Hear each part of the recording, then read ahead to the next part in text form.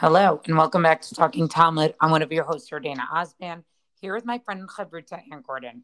Our daf today, Masachet Beta, daf Lamed Gimel, page 33. Well, we have about a week until our Siyum.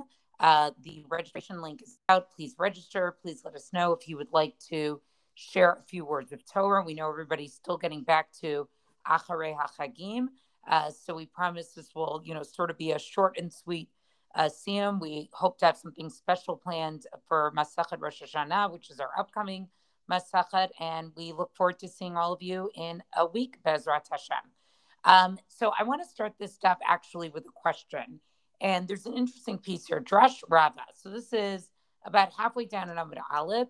Rava gives the following teaching: Isha lo tikanes l'dir haitzim litomehem ud. A woman cannot enter a storehouse of wood in order to basically take from them a firebrand. That's what an oud is, translates as, which is basically like a piece of wood that was partially burnt that you would use for turning over wood in a bonfire, because this piece of, and the reason for this is because this wood wasn't made into a kli the day before, and it's therefore considered to be muksa. V'ud shenishbar, and a firebrand that broke, asur lahasiko b'yom tov, right? You cannot kindle with it on a Yom Tov. Lefi shemasikin bekalim. Because when one kindles fire with vessels, you can't kindle with sorry, I didn't finish reading the whole thing. Vein masikin b'shivrei kalim. You can't kindle with shards. And so the firebrand, this oud, was considered to be a vessel before it broke. And once it's broken, it's considered to be the shards. You can't use the shards.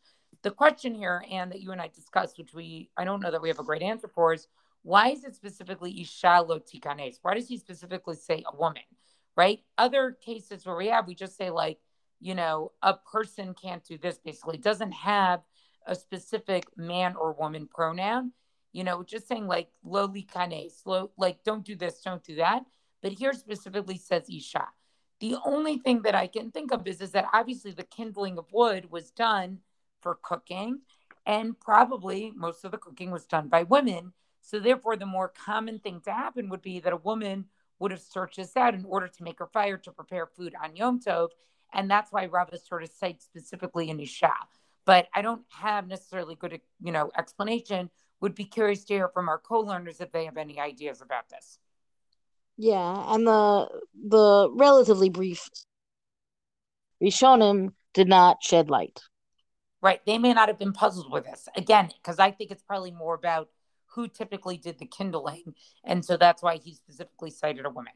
I'm now going to move down to the Mishnah that's on this tab. Rabbi Eliezer Nateladam Kesam Mishalapanav Lachut Bo Shinab.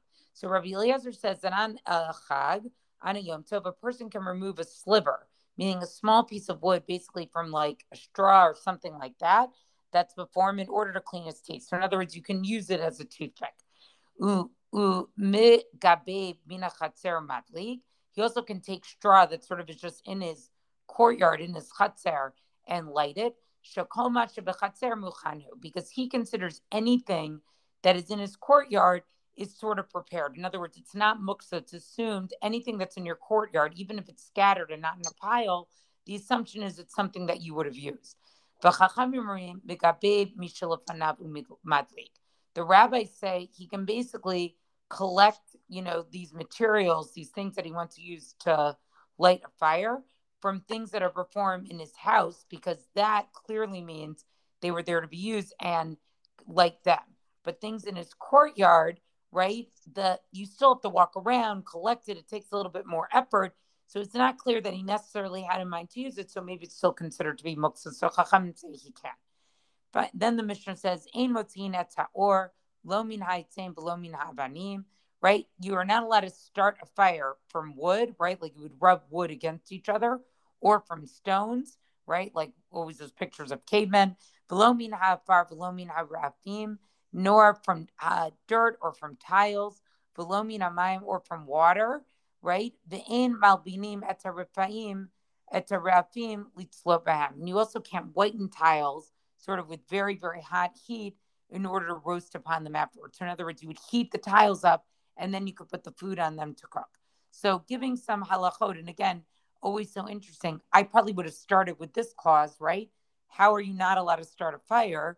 As opposed to like, what wood can you collect or not collect, or things like that. But, I'm sort of used to this now, having learned as much as we have of the daf. Oh, but also I feel like, when you're collecting it, that's going to be the before you're ready to produce the fire, right? Like, I think that's like the logical order of first you have to get your kindling together. I don't know. This time it didn't strike me as odd. What did strike me as odd is the Gemara on this Mishnah, because the Gemara begins. It says, "Amar of Yehuda, ochlei behema ein ben mishum tikun kli." So it starts off talking about the animal fodder, right? Like, but if you look back in the Mishnah, it's not really ever talking about animal fodder, right? It's meaning it might be those same um materials, straw, branches, whatever, but it's not in that purpose, in that function. So again, Amar Yehuda, Ochle Beima, Amen Mishum Tikun Kli. So he says it's not, you don't have any concern about preparing a Kli, which I guess maybe is I guess the implication is that that's the underlying concern in the Mishnah, but it's not explicit at all. And then the Gemara, rather than tying it into the Mishnah, we've got an objection from Rav Kahana on Rav Yehuda, Eitre Rav Kahana Rav Yehuda, Metaltalin eti b'samim la'riach behen, u'lanif behem l'choleh, u'mulo m'riach poro.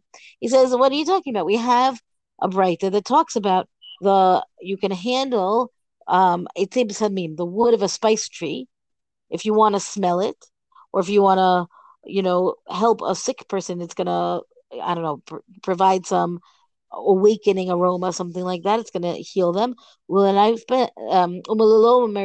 you're going to crush it to get the fragrance out of it, and then you can smell it. Meaning, the point is here you've got branches that are coming from the spice tree that, in fact, you can do something from them. Wouldn't that perhaps be the implication that you're making a kli?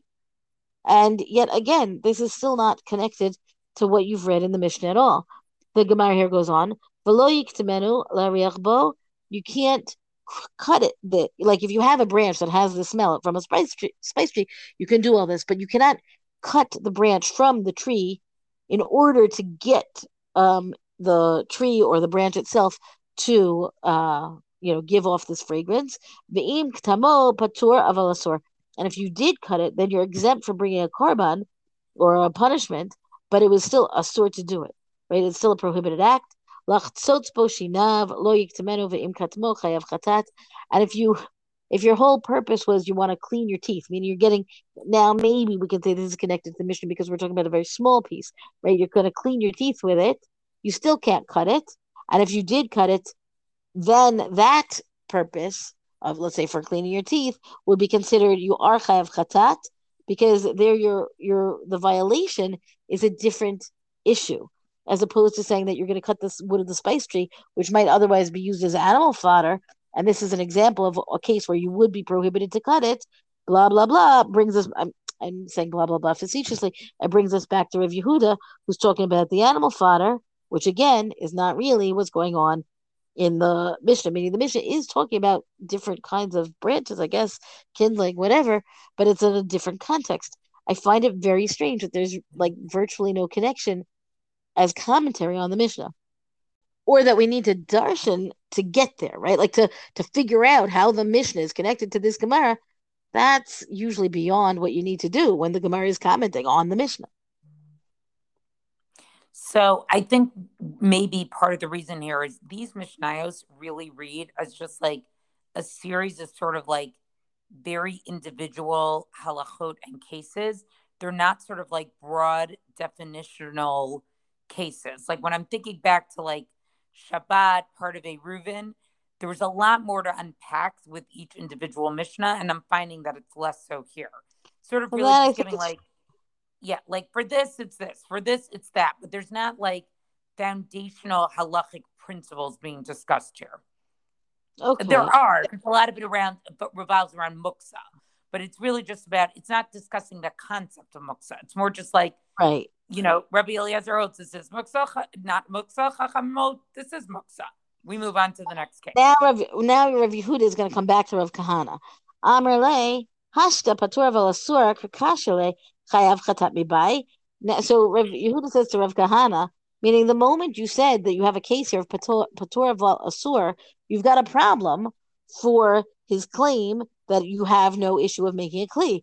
Why do you need to go to the case of the chayav of the chiyuv chatat? Right? It should be enough to say you've got a case of patur v'asur. That means it's prohibited. That doesn't mean it's fine. Ela kitanya hi b'kashin.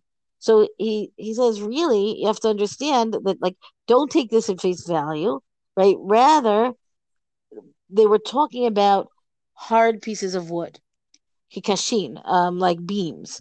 Kashin b'nei melila nino. So then the Gemara says, like, are we really talking about hard branches that are going to be crushed by hand because you're trying to get the scent out, right? So if it's so hard, how much can you really be crushing it?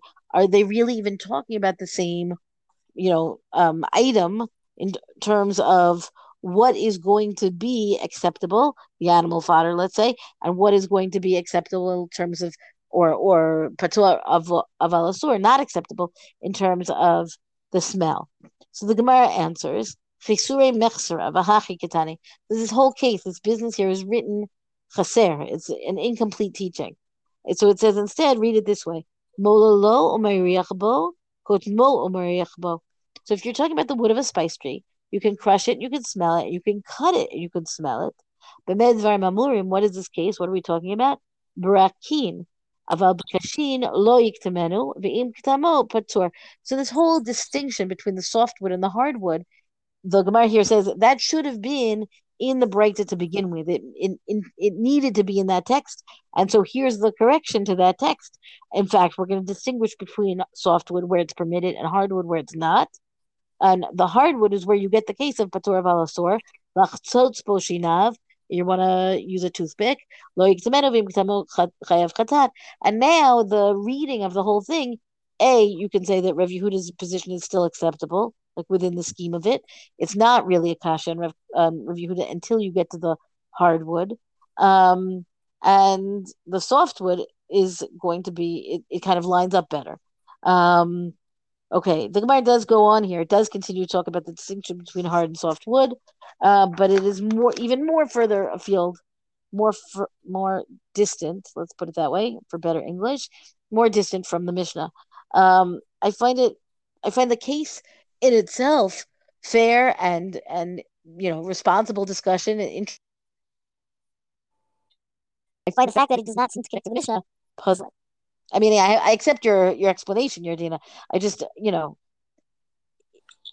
having the answer doesn't remove the question. It's a way to understand it.